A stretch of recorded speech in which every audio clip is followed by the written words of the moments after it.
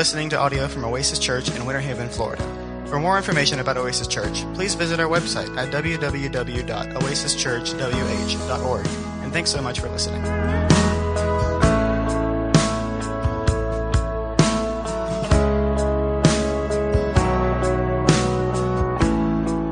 A little short series called Discipleship. And last week, we just looked at God's Word from various different spots that we came up with an idea of what God's Word defines discipleship as. Last week, we said that at Oasis Church in 2018, we're going to define disciples as followers of Jesus, striving to imitate and obey Him. Followers of Jesus, striving to imitate and obey Him. You say, well, wait a minute, I thought about being a disciple was about being a believer. Oh, it is a believer. You can't follow Jesus without believing and follow Him correctly. There were a lot of folks that followed Jesus because of what they were waiting on Him to do or say, or how He was going to defy the laws of nature, and they were waiting and watching. But only those who had placed their faith in the fact that He claimed to be God's Messiah were those that were His disciples, because they were following and learning and ultimately striving to imitate and obey whatever He said. So we looked last week into Matthew 28, 19 and 20. We reminded ourselves as a local body that Matthew 28, 19 and 20 tells us what we're supposed to be about. It's Jesus' words to His disciples just before He ascended back up into glory. And it's where He says, now I want you to go and make disciples of all the nations. I want you to go wherever people are, and I want you to make disciples. What is it He's wanting us to make? He's wanting us to make followers of Jesus who strive to imitate and obey Christ. I want you to go into all the nations, and I want you to tell them everything you saw and heard from me. And when they believe, I want you to baptize them in the name of the Father, the Son, the Holy Spirit. And then I want you to teach them how to imitate and obey my words, whatever I've commanded you. And don't worry, I'll be with you always, all through the end of the age. And so we argued last week that our purpose as a ministry, every believer's purpose, is to go and make disciples, followers of Jesus who strive to imitate and obey their Lord. Now, to do that, we ourselves have to be disciples. We ourselves have to be more than just believers. If we're going to make disciples, we got to be more than just believers. We got to be disciples ourselves. We've got to recognize that it's not just about what I believe when it comes to making disciples. It's what I'm doing in response to Jesus' invitation to follow me. Follow me. Disciples making disciples who make disciples. That's what God has called us to do. We've made that our mission statement when we say that Oasis Church exists for one reason, and that's to lead people into a growing relationship with Jesus Christ. We want to lead folks that have never entered into a relationship with Jesus by faith. We want to lead them into a relationship by which they hear the gospel, they receive it, and they trust Christ as their Lord and Savior. His death, His resurrection, answering their sin problem, and being born and adopted into the family of God. And then we want to lead them into discipleship. How do we do that?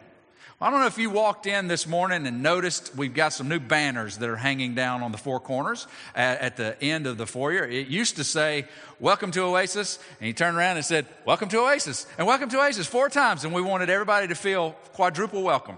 But now we put up some identifying words, some reminders that we want to constantly be going through your mind, through the eye gate, now today through the ear gate. They are these words: connect, serve, grow, and go. Connect, serve, grow, and go. Connect, serve, grow, and go. When you see those 4 words, I want you to just imagine an assembly line. And I want you to imagine the workers on that assembly line being the body of Christ. and folks coming down that assembly line, that we are helping them to connect and serve and grow and go, and connect and serve and grow and go. They get down to the end of that assembly line. You know what they do? They jump off the assembly line, and now they're helping folks to connect and serve and grow and go. It all goes back to our mission, leading people into a growing relationship with Jesus based on Matthew 28:19-20. Go and make disciples, teaching them to obey everything I've commanded. We boil all that down into two words, and they are reach and teach. Reach and teach. We've been called to make disciples. How are we going to do that? Well, we've looked at God's word and we've said, okay, Lord, what have you shown that's going to be normal, that's going to be a tendency among disciples? What are they doing and how are they doing it? So that we'll know as the folks are coming down the assembly line that we're teaching them the right way. And obviously we want to be correct in our doctrine. We want to be based on God's word, and we want to understand God's word. But we ask ourselves, but how do we take someone who doesn't know how to follow Jesus and strive to imitate and obey? How do we do that? And we've just discovered some reminder words. Some things that have always been true about those that would hear and obey God's invitation, and we're trying to put those to practice at Oasis Church. Today we want to talk about two of those four: connect and serve. We're calling this discipleship in community. How do we see discipleship happening at Oasis Church?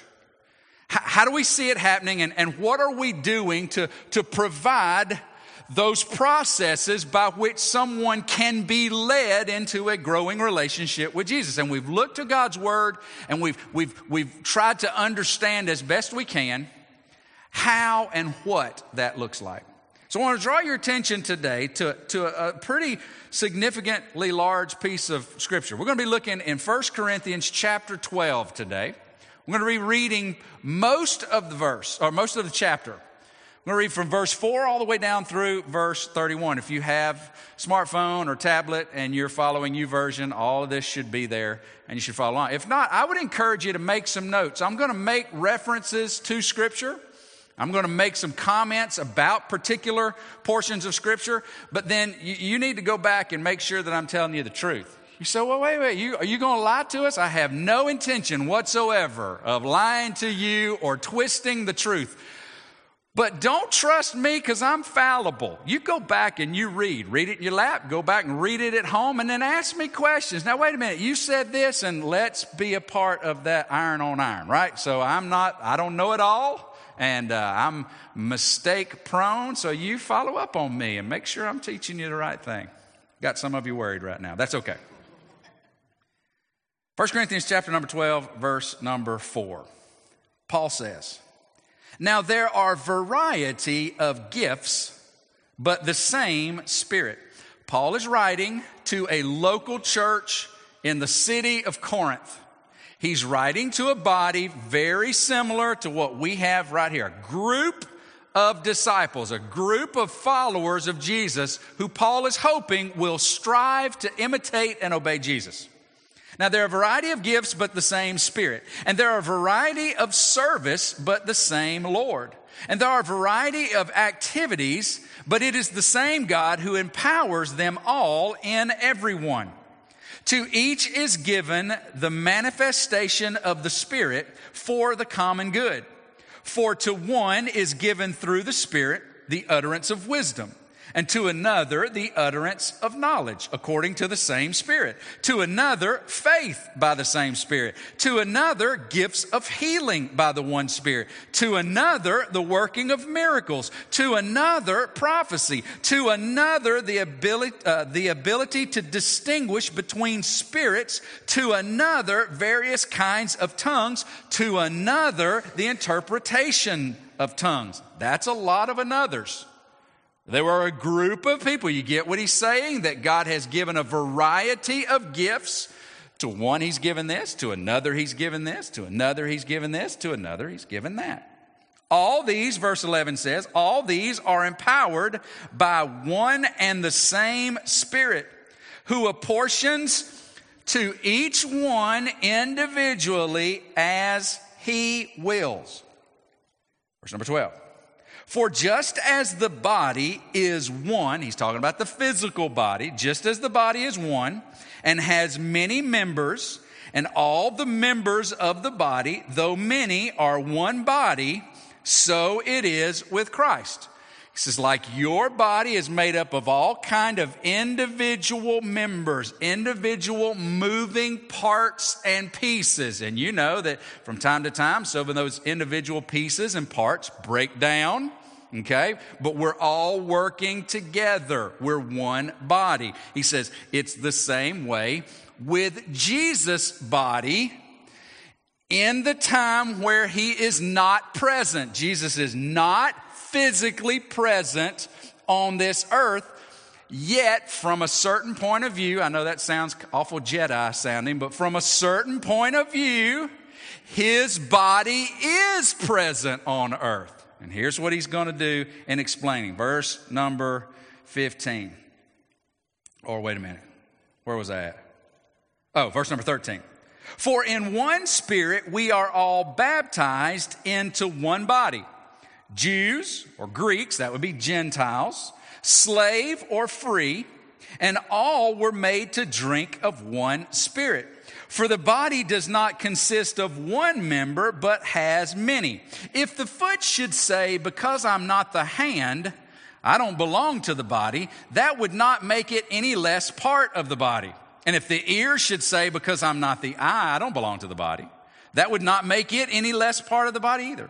If the whole body were an eye, where would be the sense of hearing? If the whole body were an ear, where would be the sense of smell? But as it is, God arranged the members in the body, each one of them as he chose. If all were a single member, where would the body be?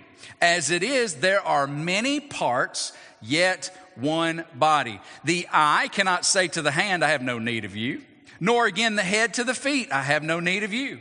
On the contrary, the parts of the body that seem to be weaker are indispensable. And on those parts of the body that we think less honorable, we bestow the greater honor. And our unpresentable parts are treated with greater modesty, which our more presentable parts do not require. But God has so composed the body, giving greater honor to the part that lacked it, that there may be no division in the body, but that the members may have the same care for one another. If one member suffers, all suffer together. If one member is honored, all rejoice together. Now you are the body of Christ and individual members of it. And God has appointed in the church first apostles, second prophets, third teachers, then miracles, then gifts of healing, helping, administrating, and various kinds of tongues. Are all apostles? No. Are all prophets? No. Are all teachers? No. Do all work miracles? No. Do all possess gifts of healing? No. Do all speak with tongues? No. Do all interpret? No. But earnestly desire the higher gifts, and I will show you a still more excellent way. Now that is a large section of 1 Corinthians. And I'm not going to go back and explain this entire chapter, because I think the chapter is self-explanatory to the biggest point. The point is that all true believers, all followers of Jesus who have come to him by faith alone in his death and resurrection become a part of what Paul is calling the body of Christ, the body of believers. And we are interconnected to one another. By God's design, all followers of Jesus are birthed and adopted into a new family, and that family is to function like a body. And just like we have multiple members, one member is not more important than the other member. One's function is not more important than the other's function. We all function together by God's design as an interconnected, interdependent body. Now, here is where in part, the Catholic Church gets it really good, because they see the body as interconnected and dependent upon one another. Where they err is when they put more authority on themselves as the human aspects of the body. They put more authority, they put more hierarchy than we are given. So they get what we miss, and that is we're together whether we like it or not. Now, in the Protestant church, of which I don't, so whatever Protestant means to you, to me, it just means not Roman Catholic, okay? When the Protestant church comes together, many of those come together like a group of folks that have something in common. And that is their like for a style of worship, their like of a location, their agreement on a philosophy or a theology. And they just come together and occupy the same piece of space. And then whoever it is standing where I stand says amen or a benediction or whatever, and we all go home. And we have no interconnectivity. It's just a group of folks with something in common, and they end up at the same place. And that's unfortunately how many of us see who we are as a part of the body of Christ. We'll agree, yes, I'm born into God's family, but it doesn't mean I gotta hang out with those folks. I know some of you probably haven't been to the family reunion in decades, because quite frankly, some of the time you wish they weren't your family. But that doesn't change the fact that you're connected to them. God has designed us as a body. Not only that, God has designed true believers to be specifically gifted by God for a specific function in the body. Not only has He connected us together and intertwined, whether we like it or not. You know what we have in common? We have the faith in Jesus crucified and risen, and we have the common denominator of the Holy Spirit. God says, whether you like it or not, you're like a building fit together, brick on brick, touching one another and leaning on one another and holding one another up and being a part of one another, whether we like it or not. And He specifically gifted us for a specific function. So God, in His grace and in His love, He fashioned us together, and then He said, by His own choosing, I'm gonna gift you with this ability, and I'm gonna gift you with this ability, and I'm gonna gift you with this. In fact, all of you are getting a gifting from me that you would not have apart from my giving it to you. And it's not for you to take and hoard. It's not for you to use for your own personal gain. You know what it's to be used for? The body. He gives us this thumb. He gives us this thumb, and it's an awesome thing to have a thumb, because you know what you can do? You can hold a spoon, and with that spoon, you know what you can do? You can eat cereal. And you know what? We like eating cereal or pudding or pie or soup or whatever it is you like putting in that gullet of yours. We like that thumb. The thumb's not gifted just for itself. The thumb is a blessing to the belly. The thumb is a blessing to the tongue. The thumb helps hold on to the bat that you like to swing. The thumb helps you hold on to the firearm you like to carry. Please don't show us who's carrying. But the thumb, it's all kind of helps you to hold on to the steering wheel. Bless God, when you're going down I-4 at 100,000 miles an hour. It's there, and it has a specific purpose for the body. Can you operate without the thumb? Yep. It just makes life super hard. So God has designed us. So when we're thinking about connect and serve, and as a body, when the leaders are going, okay, Lord, how do we make disciples? How do we do that? We see from God's word that he designed us as interconnected members who have specific giftings for use and function in the body, okay? We call this community. Community. Discipleship happens in community. In fact, I would argue that real discipleship can't happen outside of community. It can't. So like if you decide, you know what I'm going to do? I trust Jesus as my Savior, and I'm going to get God's Word, and I got the Holy Spirit, and I'm going to go get in my closet, and I'm going to isolate, and I'm going to spend every waking minute I can reading God's Word and praying and studying, and I'm going to become this super disciple right in my closet because there's so much out there that I just don't want to even expose myself to. I don't want to see. I don't have influence on me, and I'm just going to be here by myself and just me and God. You're not going to grow in your relationship with Christ as he designed it because you're not in community. So how do we create community?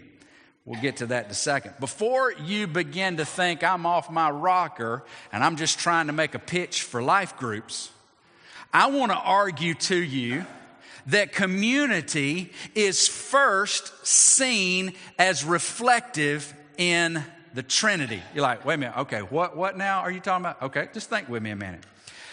How many gods are there? Thank you. One. Can we all say that? How many gods are there? Good, 100%. How many persons make up one God? 3. They are God the Father, God the Son, God the Holy Spirit. Do you realize that all 3 persons of the Godhead have eternally existed? Father, Son, eternity, before time, and they'll eternally exist. You realize that the Scripture, you have to dig, you have to be willing to study, but the Scripture will clearly identify God the Father, God the Son, God the Holy Spirit as co-equal members of the Godhead. None are more God than the other. None is more powerful than the other. They are co-equal, but they function uniquely, distinctively. They have everything that makes up godness, whatever that is. I'm just making that up. I don't understand God, but everything that makes up whatever it is to be God, all 3 of those persons have. Yet they each function interdependently upon one another, meaning that they mutually submit to one another. You know, the Spirit and the Son don't get together and go, well, I guess we'll just have to do whatever he says because he's the Father. I don't know. We'll submit, but I wish he'd ask. No, they don't work like that. The Father and the Son don't get together and say, you know what, let's play a fast one on the Spirit. No. They're interdependent they're mutually submissive to each other. It is a community, if you will, within the Godhead of complete fulfillment. They need nothing because they are completely fulfilled in and of themselves. I would argue because of what John the Apostle says in one of his little letters toward the end of the New Testament, that God is love. That is a reflection of what that community within the Trinity is. Mutual submission in a community of perfect love and interdependence and interfulfillment in community. God's very existence has been revealed to us as a community of fulfillment and mutual submission and it's phenomenal. Why in the world did he make us? I have no idea, because he wanted to love us. And he wanted to be in relationship, in a loving back and forth relationship with creation. How awesome is that? And so we see that not only is God in community, in a community of interconnection and distinctive function, we see that he created us in this way. You'll notice in Genesis chapter number 1, verse number 26, God says, let us make man in our image, after our likeness. This is, okay, so I'm gonna step over here. I'm going to opinion, okay? I'm going into my opinion, all right? You watching? I'm stepping into my opinion. Here's what I think. I think that a part of God's created image in us is that he made man, all men and all women, to be in a marital, intimate connection. Okay, because some of you are going, wait a minute, I thought Paul said singleness is good, and if you're single and you know what, you preached before that you ain't got to be married. I know, all that's true, but we're living in the world affected by sin. Like how God designed it has been broken, okay? But I think in God's major plan, his design for us was not living single. As Paul said, you know what? You can serve Christ if you don't have the hindrance of a spouse. And y'all that are married, y'all know sometimes we hinder one another, all right? But in God's perfect design, think about it. Think how he designed us. Man, woman, together in intimate connection. And you say, wait a minute, God's three. We're two. Hold on. What happens between the man and the woman in intimate love connection is children. Oh, but wait a minute. That means we would only have an only child, and we've got 4. No, don't break up the analogy here. What is it? Daddy, mama, babies. And then what do they end up doing? Go becoming a daddy, mama, babies. You say, but Pastor Kevin, we can't have kids. I know. I'm not talking about now. It's broken. There are all kinds of problems with what. So we're playing from behind, if you will. We're playing toward redemption. I'm talking about in God's design. Think about it. God was completely fulfilled in his own relationship to himself, Father, Son, Spirit, in a loving, mutually submissive community. And then he creates us in his own image. Remember, when I stepped over there, what did I step over into? My opinion. I think part of the image of God is that we were designed to reflect the community that he lives in that and you see it even in the New Testament, even in the broken way that we're to interact. How are we to interact with one another? In mutual submission, loving, respecting. See, God made us that way. But what happened in Genesis chapter number 3? Sin. And sin broke it all. Sin broke that inner connection that I think God designed us for. It broke it apart. You see it in Genesis chapter number 4. When a brother is upset with another brother and they weren't even arguing over who got the video game next. And what did he do? He killed him. Because he was jealous of his brother. We see that separation fleshing out in Genesis 6 through 9 when the whole world began to identify this separated, hate-filled selfishness that ultimately caused God to go, I can't tolerate this anymore.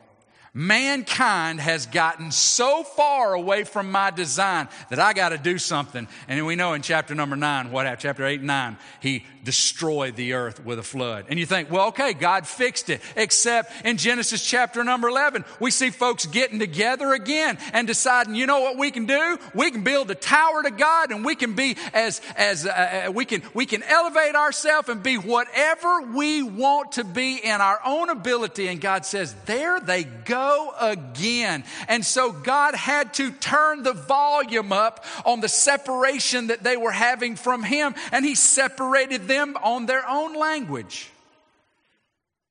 But we were created for community. We were created for interconnection, interdependent, in an environment of love and fulfillment together.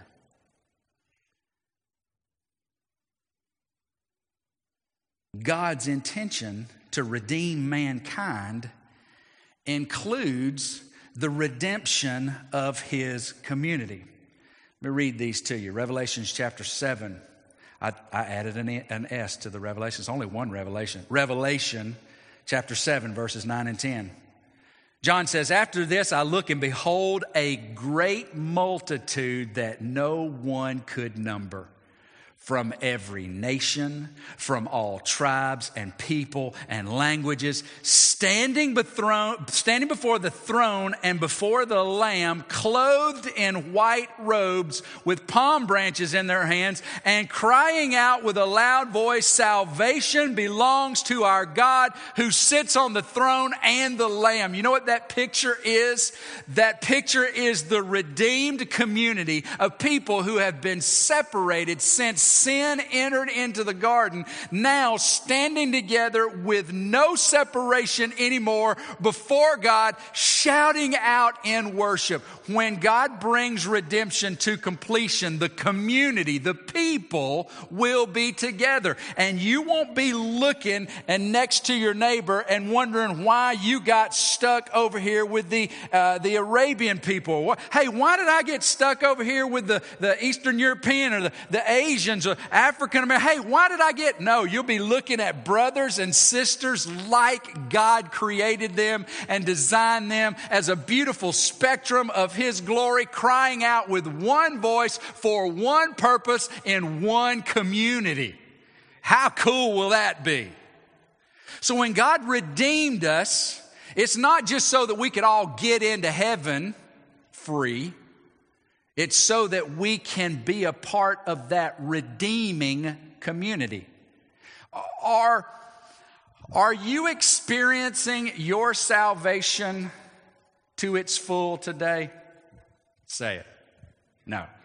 You want to say, "Of course I am." No, you're not. There's more to come. That's our hope. Are we all standing with one voice, singing one song as one people? No, that's what's coming. But we are moving in that direction daily, more in the redemption than we've ever had before. Every day, coming closer and closer to who God's called us and is going to make us. And so should the community. Not only that, in Revelation 20, verse number 4, and Revelation 22 and verse number 5, we hear, in chapter 20, verse 4, we hear about the millennial reign as we understand it, 1,000 years when Christ returns and sets up his kingdom for 1,000 years here on this earth. We believe that's a real thing that's going to come into the future. And that verse number 4 of chapter 20 talks about us reigning with him. We're doing some kind of reigning, some kind of work. In verse number 5 of chapter number 22, "And night will be no more. They need no lamp of light, nor sun, for the Lord will be their light, and they," who are they? The redeemed, "and they will reign with him forever." You see, in the garden, God says, let's make man in our own image, and let's let them have dominion over the entire earth and subdue it. I don't want to just create y'all to lay around by the river. I mean, you'll get bored with that. I want to give you something to do, some kind of function to put yourself into so that you can feel a part and be a part. So he designed us to have dominion. But sin came in, and guess what? This world has got dominion on us. The folks in the Panhandle are experiencing right now what the earth and its dominion can do to a bunch of folks that live on the coast. Be in prayer for them. We are not in dominion over the earth because sin messed it all up. But there's coming a day when Christ will reign and we get to reign with him. What does that mean? Man, I would have to get out of the room over into my opinion out in the foyer to tell you what that means, because we got no idea what that, but it is a functional part that God wants us to be involved with. We've got work to do in eternity, and it ain't sitting on a cloud playing a harp. It's work, but it will be glorious and fulfilling and exciting. So when we look at 1 Corinthians chapter 12, what do we hear? We hear Paul talking to a people who came from brokenness in community, brokenness in their function, and they discover that, hey, God has birthed you into a new community. Matthew tells us that that community is called the church, that Jesus said, I'm going to build my church, and all y'all together will not be stopped even by the gates of hell. So we learn that Paul says God has brought us into a new community, and he's gifted us to function in that community for that community. So what do we do when it comes to making disciples? Here's what we've got to do. We've got to lead the followers of Jesus into community. We've got to teach them how to do life together, because you know what we are predisposed to do? Do our own life, come together with a smile, high five, shake hands, cheer, whatever, and I'll see y'all later, and go back to our isolation. Discipleship ain't happening in isolation. You can tweet that. That will be funny. We got to bring you into community. Well, what does that look like? Well, at Oasis Church, bringing you into community looks like groups. This is a part of the community, but this should be secondary community. All right? This gathering should be an easy place for folks to come and experience what it's like to be at this church with this group of people. That's why I love the authenticity of this church. When you come in on a Sunday morning, whatever you see is what we are, right? I mean, those of you who've been coming for a while, you go, yep, that's it. That's pretty much it. There's no bait and switch.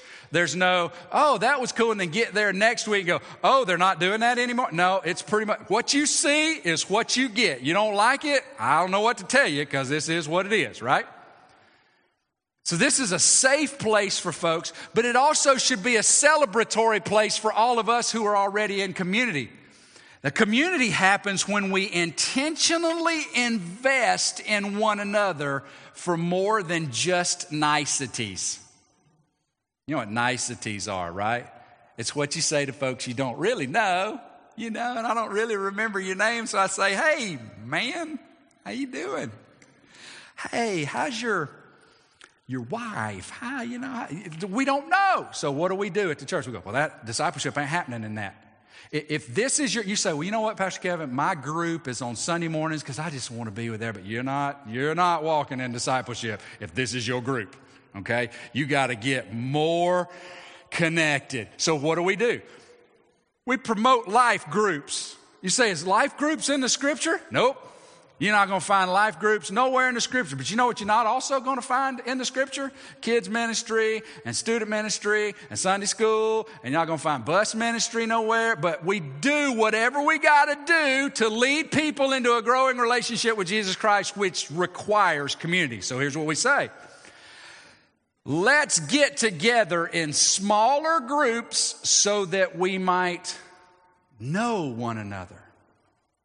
And as we get to know one another, we might discover how to love one another. And when we begin to love one another, we might start doing for one another. And once we start doing for one another, we might begin to allow these folks to sharpen us. When we might need some correcting, and we got a brother who's brought us supper when we needed it, and looking at us and going, hey man, I heard what you said the other night. I just don't really think that's in line with who we are in Jesus. You ought to think about how that comes across. And you know what we don't do? We don't bristle as bad, because this is a brother that we've been doing life with. Now that takes time. You know why? Because we're an isolated people. So it takes time. We got time. And right now, our vehicle for connection is life groups. You need to be a disciple. And that means community.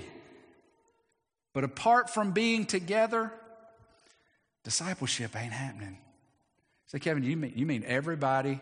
Nobody can be a disciple if they're not a part of one of your life groups? No, I'm not saying that. I'm just saying somebody's missing out on discipleship because you're not a part of a life group. It may be you, or it may be somebody else who's missing a thumb. Make sense? Not only the connection, but there's the function. We say we connect by being involved in groups, men's groups, women's groups, life groups, so that we can do life together. And then we also want to lead. So when they're coming down, we want to connect them. We want to get them connected with the body, get them plugged in so that they can become a disciple in the context of community as God has designed. And then we want to find out, hey, how can you serve the body? Because if you're a follower of Jesus, guess what? God's gifted you. God's gifted you, and we need you to do what you do. So there's missing a thumb, and then there's having a thumb that don't work.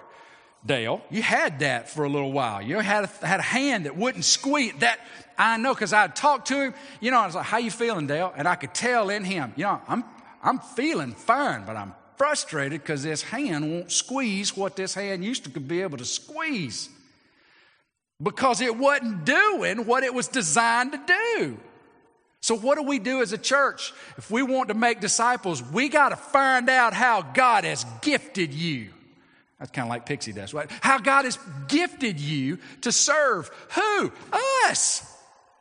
You know what Jesus said? He said, "For the Son of Man has not come to be served, but to serve." And one of the most beautiful pictures of this entire thing that we're talking about right here is found in John chapter number, where are you? John chapter number 13, where Jesus is in the upper room with his disciples, his apostles. And the Bible says when he got to the end of the supper they were having, which was the Passover, Jesus, the teacher, the Messiah, took off his outer cloak, and he took a towel and he wrapped it around his waist. And everybody's looking at him like, "What are you doing?"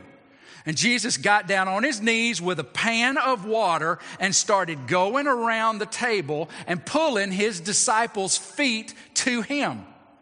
He was doing the work of a slave, and he would take their feet and he would put them up on his knees, and he would take that water and he would wash the feet of his disciples. And then he moved to the next one and he washed their feet. We live in a world, and I'm one of the daddies. We live in a world where daddy gets the biggest piece of chicken. You know why? Because he's daddy. But here's what the Savior was doing. He was going around washing the nasty feet of his disciples. He got over to Peter. And Peter pulls his feet back and he goes, Lord, you're not doing that. I can't stand the thought of you doing the work of a slave on me. I'm hating that I didn't wash your feet. That should have been my job. You can't do that. Jesus said, Peter, if you don't let me wash your feet, you're going against me. Peter's like, well, okay, let's do a bath then. And Jesus is like, no, we ain't into that. You already clean, buddy. Because of faith, God has cleansed you. I'm trying to make a point. Now give me your feet. And he washed his feet. He got around in verse number 12 of John chapter 13. When he had washed their feet and put his outer garments on and resumed his place, he said to them, do you understand what I've done to you? You call me teacher and Lord, and you're right, for so I am. If then I, your Lord and teacher, have washed your feet, you also ought to wash one another's feet. For I have given you an example that you should also do as I have done to you. Truly, truly, I say to you, a servant is not greater than his master, nor is a messenger greater than the one who sent him. If you know these things, blessed are you if you do them. Verse number 34, a new commandment I give to you, that you love one another. Just as I have loved you, you also are to love one another. And by this, all people will know that you are my disciples, if you have foot washing love one to another. I've shown you, boys, what community looks like. I have picked by hand the 12 of y'all, and I have walked with y'all for 3 years. I've let you be who you are, and I've been who I am. I've walked with you. I've talked with you. I've listened to you. I've taught you. I've let you follow me, and we've been in this together, and I've been serving you all along, but no more visible than when I take your dirty feet and I use what I have for the benefit of you 12, and one of them was a betrayer. We have what it looks like to connect and serve in the upper room. And Jesus said, you'll demonstrate that you're my disciples as you are connected and serving. Connected and serving. Connected and serving. 2 questions. Are you in community? Don't say my family's tight. No. Are you in interconnected community with folks that didn't raise you? With folks that you don't have skin in the game other than the fact that, well, I guess we're doing this together because that's what God wants. Are you connected? If you are not, we want to lead you into a growing relationship with Jesus Christ. We want to help you get connected because in community is where discipleship happens. The next question is, are you serving? Are you using what you have that God has given you in this body? And I want to bring this down to the youngest ones in here from 6th grade up. We've got our students in here. Last year, we did a much better job of getting them connected to jobs in the church. And that's been the ball that I've dropped. But everybody who's old enough to be in here and understand what we're saying, if they're a follower of Jesus, then they can do something. I mean, just a little pinky sure is a help sometimes when I'm trying to hold that spoon with cereal up to my mouth, right? So every one of us have an opportunity to serve together. And in our serving, we are in the arena of discipleship. If you're trying to follow Jesus and you're on the bench, discipleship ain't happening. We need everybody to be connected. We need everybody to be serving. Not in some capacity. We're not going to put you in the kindergarten room when you say, I hate being around other people's kids. We want you to do what God has gifted you to do. And not only that, we'll help you discover that. You've just got to decide, I'm a follower of Jesus. I want to imitate and obey him. And I know that's what a disciple does. So what do I need to do? We want you to get connected. And we want to find out how we can get you busy. Because it's in community and in service where discipleship happens. Connect, serve. No one's too young. No one's too old. Everybody has a part to play. Are you connected?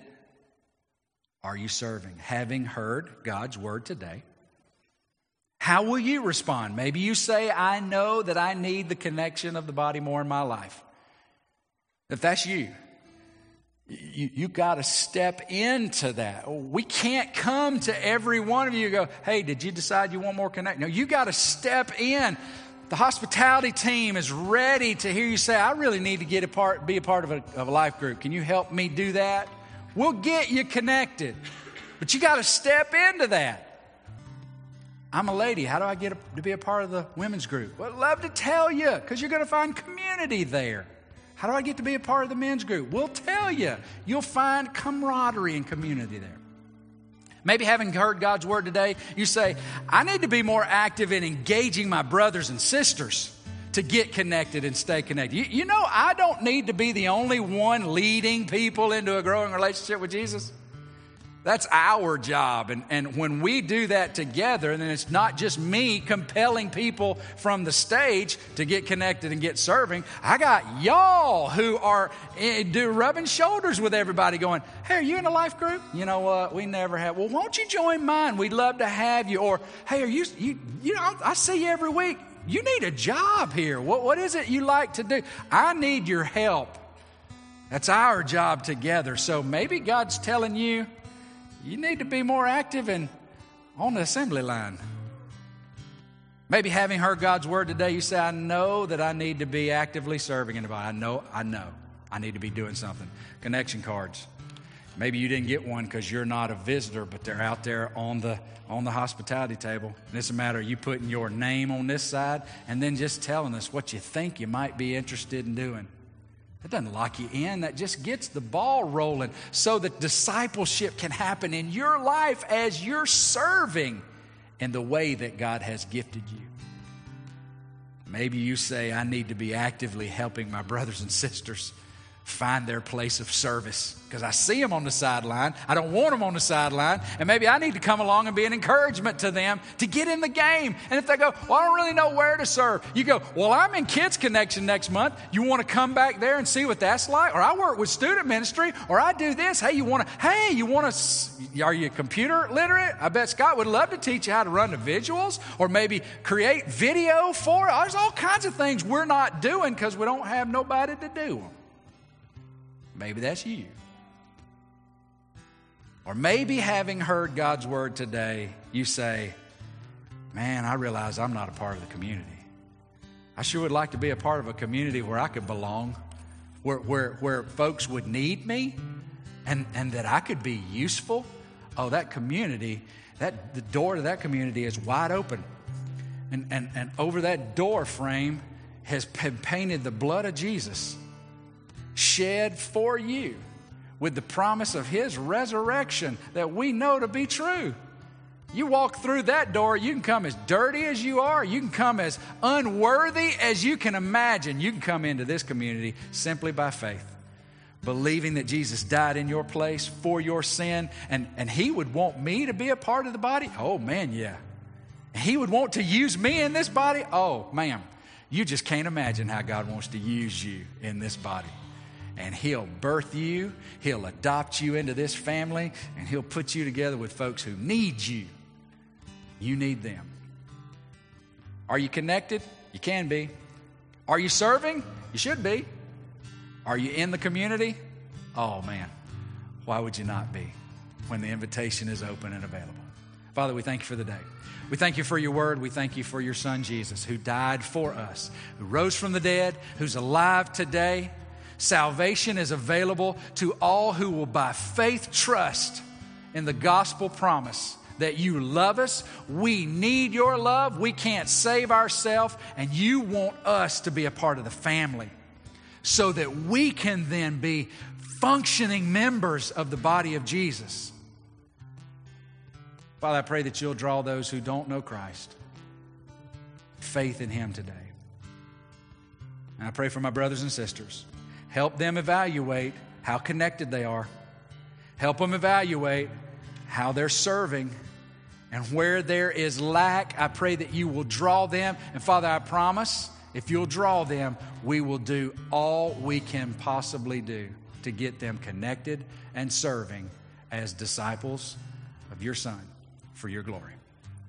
Now, Father, we ask that you will speak to our hearts, not let us quickly forget what we have heard, especially if it's something we've known for a long time. May we wrestle and may we desire to strive to imitate and obey your Son in the world that we live in for your glory as we wait on his return. We love you. We trust you. We thank you for what's in store. In Jesus' name we pray. Everybody said, amen.